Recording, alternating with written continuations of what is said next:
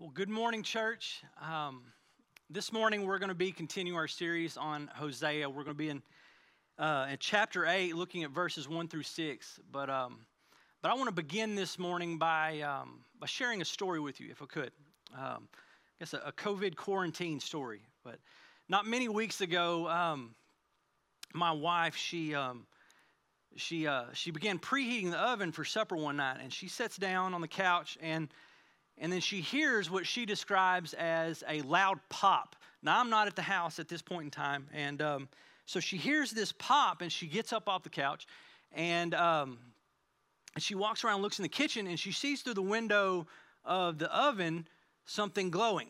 So she hasn't put anything in the oven yet, but yet it's glowing. So she goes over there, and she peeks inside, and she finds that the heating element has blown, and it's now on fire. So my wife, being the quick thinker she is, and I'm proud to know that she can handle anything at this point, she grabs the fire extinguisher and she hits it, and then she actually double taps it. So she puts out this fire in her oven. But what I want to point out is not that far before this happened, the oven was on, and I looked in there when I was getting something out or putting something in. But I noticed at the back of the oven where the heating element comes out of the wall, the back there, that it was glowing, like very bright orange glow right there, and it seemed odd to me. I'd never seen it before, but I saw it and I noticed it, but I didn't do anything about it. And lo and behold, that is the very place that this heating element blew and caught on fire. And thankfully, my wife responded the way that she did and was able to address it. But the point I'm getting at is it highlighted an issue.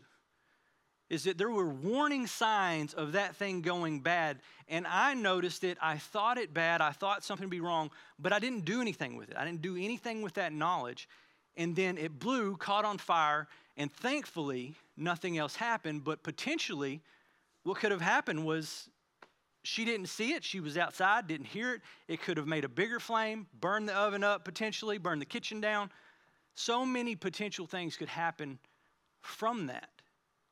But before anything happened, I saw an issue, but I did nothing about it. So what we end up doing is, that oven was done. The cooktop, it was bad. We had one burner that it was either really high or every other dial around the dial was not high at all. We had another one that took forever to heat up, so we just decided instead of fixing the heating element, let's get rid of it and get a new oven. So we go to Home Depot, we buy a new oven. Love it. Convection oven. New cooktop, glass cooktop. It's got 3 burners on one side for different size pots. It's got another one. It's got 2 burners. It's got like a mega boil. I mean, it'll boil water in like 90 seconds. It's fantastic. So, again, my wife is, she's going to cook supper on this new oven. And, again, I'm not home, particularly when things happen with these ovens. So she starts to cook, and she puts things in this pot, right? And she does what she would normally do. We had the old oven for so long. She's so used to doing things the way that she would do it there. She put a pot on, put the temperature on, put the water in, put the food in, and she knew in her mind that she had time to do some things. She goes outside, and then she comes back in, and when she comes back in, she finds the house to be filled with smoke. Because what had happened was that she put this food on like she normally would, put the dial where she normally would, but this mega boiled the water out and burned up all the food very quickly so that the house then filled with smoke. But now I say that part to tell you this as well. Example number 2 is in every room of my house, we have a smoke detector. Not one of them bad boys was going off. Not a single one. Right? So, I mean, my wife has very acute hearing. She could be 100 yards at the road and hear that, but no alarm going off whatsoever. She finds out something is wrong when she comes in and there is smoke. So, again, potentially, the house could have potentially went up over something as silly as having measures in place, but alarm not going off. It not doing what it's intended to do to alarm you or let us know that something is wrong. Now, who would that have been on? If the first oven, when that element blew, who would have been responsible if it would have burned down the house? That would have been me. I saw that there was a problem, and I said nothing about it. I didn't address it anyway. In the second sense, I knew that we had smoke detectors. I've never paid attention to a light not being on in all 4 of them throughout my house, oddly enough. And not one of them let my wife know there was a problem until she walked into the problem. As we look at Hosea 8 this morning, that is really the state of Israel at this point. We've seen from chapter 4 to chapter 8 here through chapter 7 that there's been accusation after accusation after accusation against the nation of Israel. Right? We know that they've been unfaithful. We know that they've gone after idols. They've looked to other people other than the Lord. We know, and we've heard in God's indictment against them the wrongs that they have committed against God. But here in chapter 8, we begin to see continual accusations, but also the beginning of a pronouncement of judgment against this nation. And in verse 1, the Lord tells Hosea, he says, set the trumpet to your lips. Now, much like he tells Ezekiel in Ezekiel 33, he tells Ezekiel that he is his watchman. And Hosea, in the same sense, the nation, he is God's watchman, and he tells him to set the trumpet to his lips. The purpose of the watchman is much like the purpose of an alarm, a fire alarm or smoke alarm in your house. It's that when you see the enemy coming, that watchman is to blow his trumpet, and everyone inside that city knows exactly what it means when they hear the sound of that trumpet. That something is wrong, the enemy is coming, you need to brace yourself.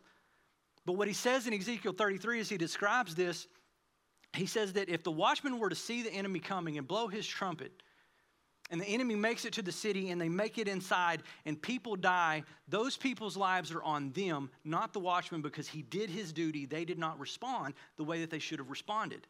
But now conversely, if he saw the enemy coming and he refused to blow his trumpet and alert them and people died, that would be on him.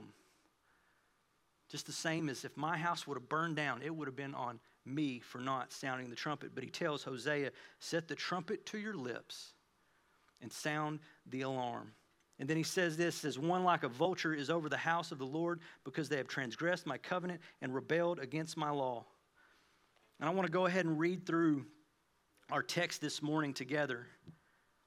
But he says, set the trumpet to your lips, one like a vulture is over the house of the Lord because they transgressed my covenant and rebelled against my law. Right, when do you typically see vultures circling?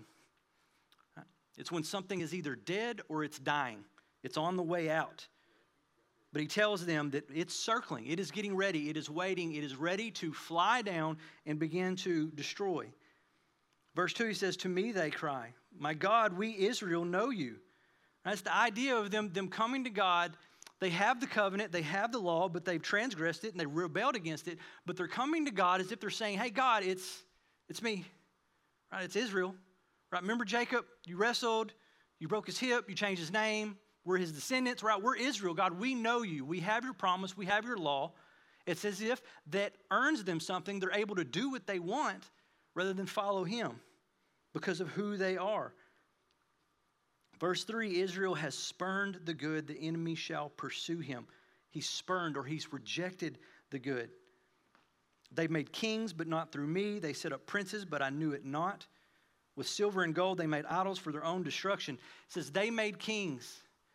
From Jeroboam 1 through, none of these kings were kings that the Lord set up. If you go to 1 Kings chapter 16, you can see how God sets kings up, how he appoints kings versus how these kings have been set. He says, I knew it not. With their silver and their gold, they made idols for their own destruction. And he says, I have spurned your calf, O Samaria. And some translations say he has spurned. It's Hosea shifting from the first person to the third person. And he's pointing out, he's like, Israel, God has rejected your calf. As you've rejected him, he has rejected your calf or your idol. And God says, my anger burns against them. And then as exasperatedly, he says, how long will they be incapable of innocence?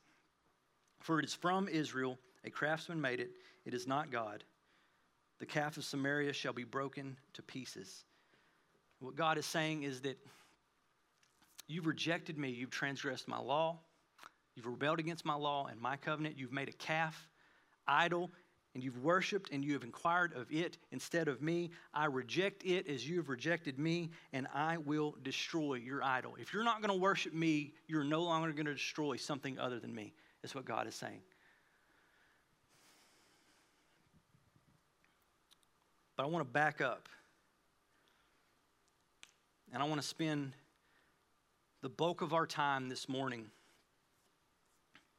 in verse 2. And I want to look at verse 2, and I want to lay it over Israel's situation there, and I want to lay it over our situation today and look at some similarities, but what can we learn out of it? But he says in there, to me they cry, my God, we Israel know you. Much like in chapter 5, verse 5 and 7:10, says the arrogance of Israel testifies to his face. He believes that simply because who he is, they believe simply because who they are, they've got God's promise, therefore that promise earns them the right to do whatever they want. And they're confused by it. Like, God, we know you. We go over here and we sacrifice to you in your temple, but they're oblivious to the inerrancy of going over here and sacrificing to other idols and other gods. And we look at that and we would say, that's absurd. That is absurd. You cannot jail those two. They sacrifice to God, the one God, holy God, who set them apart, but then they go over here and they sacrifice to other gods. It doesn't make any sense whatsoever. And we would say that is wrong. They should not be doing that. Yes. But how often do we ourselves do the very same things? How often set up idols in our own lives, our careers, our children, our spouses, our hobbies? So many things we put before God in our lives, but yet we will come once a week, we'll tune in once a week, we'll watch an hour worth of singing and a message, and we say we've done our work and our duty as a Christian and as a church, and to spend the rest of our time with someone else. But it's absurd when you really begin to think about it. But Israel believed their national heritage meant that they knew the Lord. In John 8, Jesus told some Jews who had believed in him, he said, if you abide in my word, you are truly my disciples, and you will know the truth, and the truth will set you free. He says, if you abide in my word, you will know the truth. Everything follows that theme throughout this book of Hosea is knowing God, knowing the truth. But simply because we attend church or have attended church or we grew up in church does not mean in any way that you know the Lord. It's some of the most troublesome words in the entire Bible, even for me, and at some point in my life, is what Jesus says in Matthew 7:21. He says, not everyone who says to me, Lord, Lord, will enter the kingdom of heaven, but the one who does the will of my Father who is in heaven.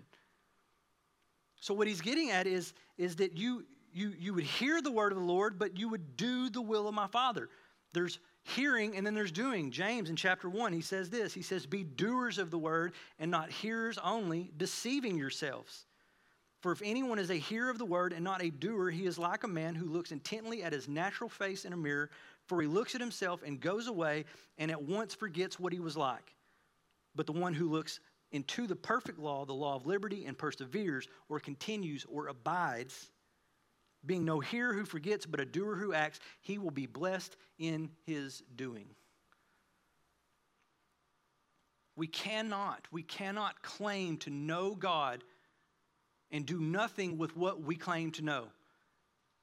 Todd Wagner said that we do, or we say what we think, but we do what we believe.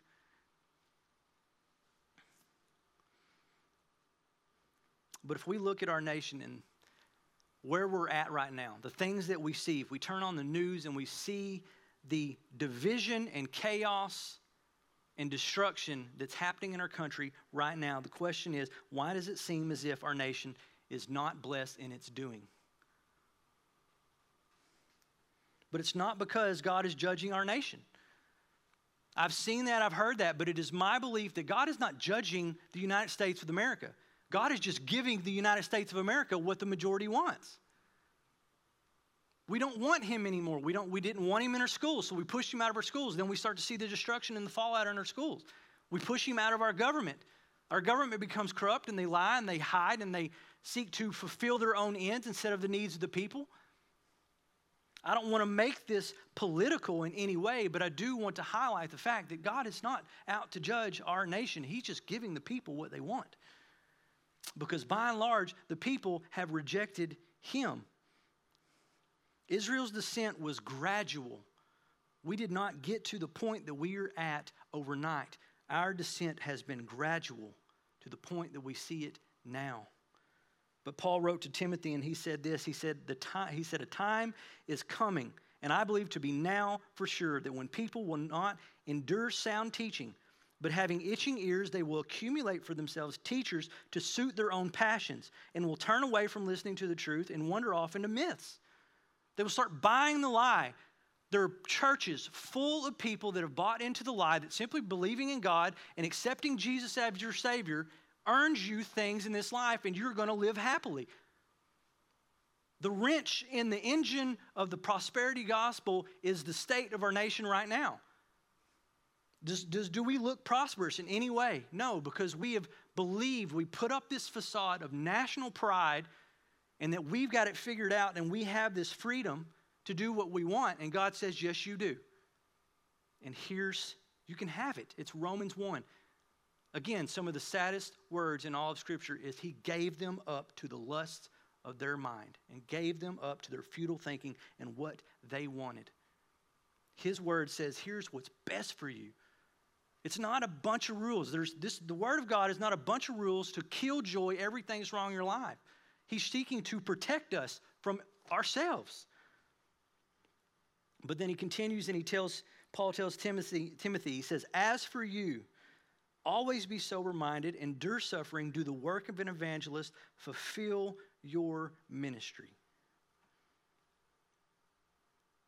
Always be sober-minded, endure suffering, do the work of an evangelist, fulfill your ministry. Our churches are full of people that believe the work of the evangelist is me because I'm on a stage, and they utterly refuse to do what God's word says because they don't know what it says. I grew up in church. I know God, but you don't know what it says and you don't do what it says. And the state of our country and our communities testifies to that fact at this point in our lives and in our history.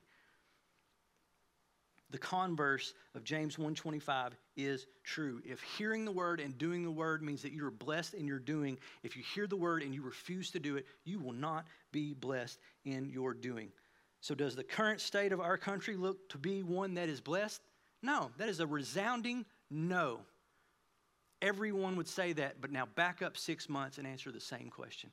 And what would you say? How you answer that question in that time before it's utterly clear reveals where you're at. But the arrogance of Israel testifies to his face. We may be quick to judge Israel for its blindness through the backdrop of history, but refusing to see through the facade of national pride is just as foolish as looking in a mirror and walking away and forgetting what you look like. But we have forgot what we look like, but may it not continue to be so for our church. Let's quit deceiving ourselves. Let's quit being deceived. Let's quit buying the lies of everything around us and the culture around us. And let's stand on the word of God. But we need to stop blowing the trumpet of opinion on everything that we believe to be wrong with our nation, because it is very clear what's wrong with our nation. But quit blowing the trumpet on what everybody knows and start blowing the trumpet on the church. Start blowing the trumpet on yourself for what people don't know that you seek to hide, because if they did know, they would know you and you would be cast out. But the reality is you wouldn't. If you confess that and you make it known to that and you allow people to blow the trumpet in your life and you blow the trumpet in their life, then people know you, they accept you, because you find out very quickly that you are not alone. C.S. Lewis said that friendship begins whenever you hear someone say, "Oh, you too?" Nothing is new. Everybody struggles with the same sin or the same problem. In church, it begins with me. There are many men that I have given express permission to blow the trumpet in my life. When they see me saying or doing or getting out of step with the Word of God or thinking something wrong or treating someone wrong, they have permission to blow the trumpet on my life and speak into that. Church, I give you permission. It would be foolish for me to stand here or anyone else on staff to stand on this stage and not give you permission to blow the trumpet on our lives. If we're going to do it to you, we should ask the same of you to be held accountable to the Word of God. But I promise you, if I'm going to blow the trumpet, I'm going to know the Word of God and what He says about that. I'm not just going to sound out what I believe to be wrong. But if we are unwilling to do that for one another and receive that from one another, we will continue to be utterly deceived and our nation will continue to collapse around us. But I've said it before, we don't change the nation by screaming at the nation. We change the nation by starting right here. But may we love God and love our neighbor as ourselves. Jesus said, by this people, all people will know that you are my disciples, if you love one another. So why don't we love one another? And love one another well. And love one another enough to be accountable to one another. I would hope that someone would love me enough to blow the trumpet on my life when I'm doing something contrary to the Word of God that's leading me in a path of a broken relationship or hurting someone or destroying my witness. I would hope that someone would love me enough to do that. And I know there are some that do.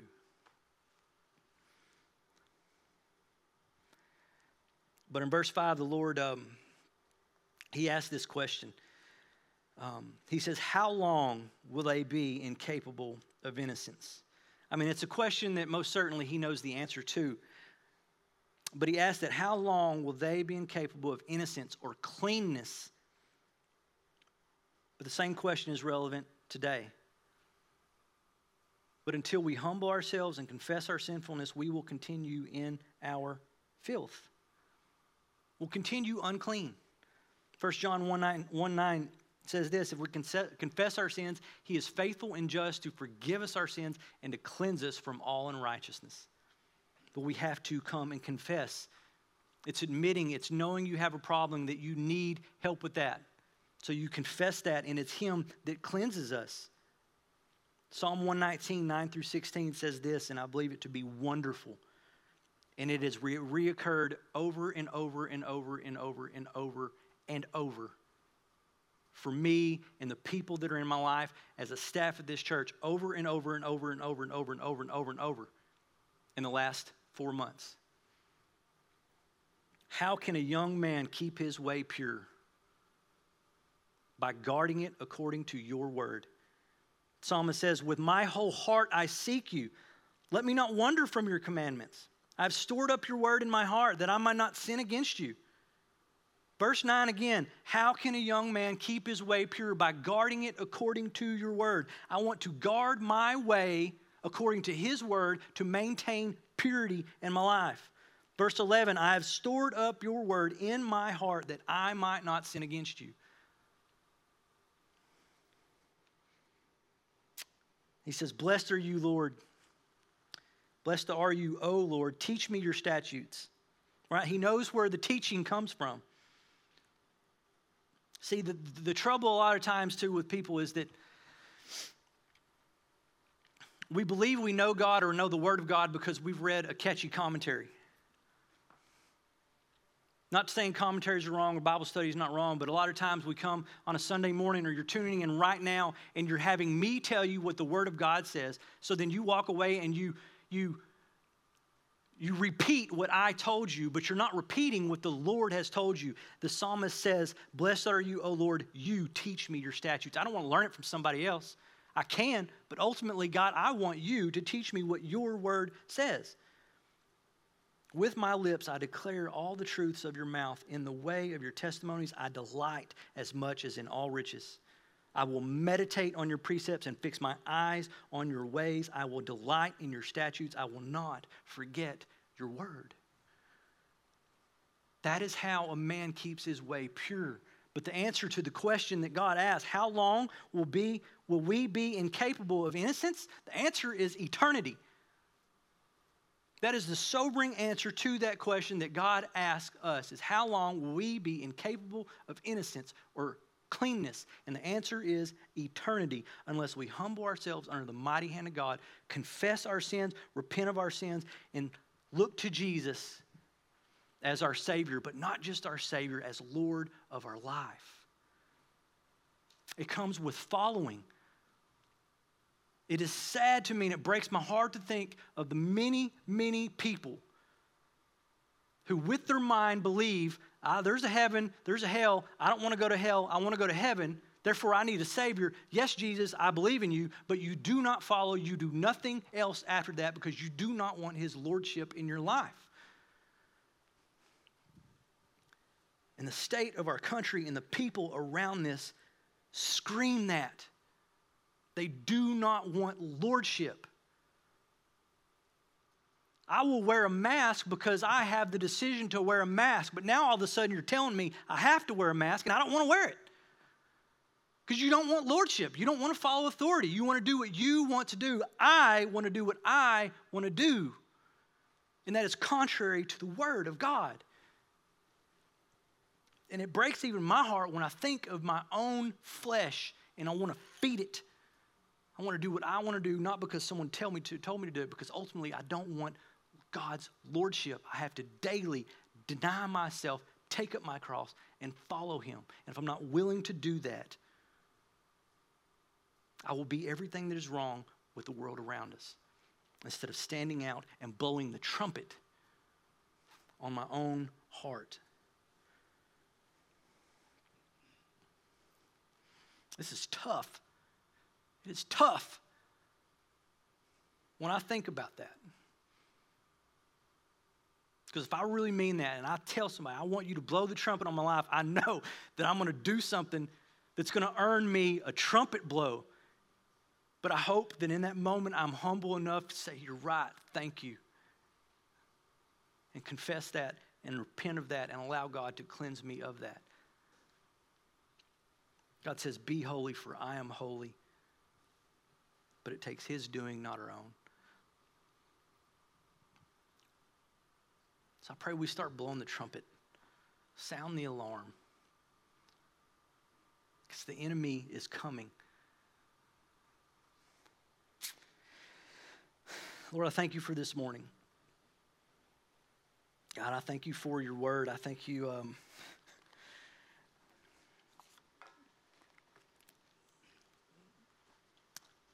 I thank you for your warning.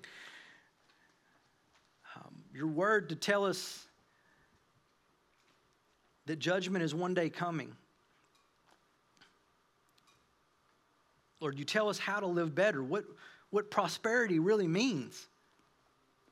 Our trouble is that we try to redefine what it means to be blessed, or redefine what it means to prosper. We try and redefine morality. And in your just righteousness, Lord, you give us what we want, Lord. Lord, may it not be so with us. May it not be so with me. Search me, O God, and know my heart. Try me and know my thoughts. See if there be any grievous way in me, and lead me in the way everlasting. Lord, let that be a continual prayer of my heart, of our heart, and to faithfully trust you and follow you wherever you may lead, that we would endure suffering, that we would do the work of an evangelist, that we would fulfill our ministry and realize that it's not our ministry, it is your ministry given to us. God, you've trusted us to reconcile the world to you. May we not take that lightly.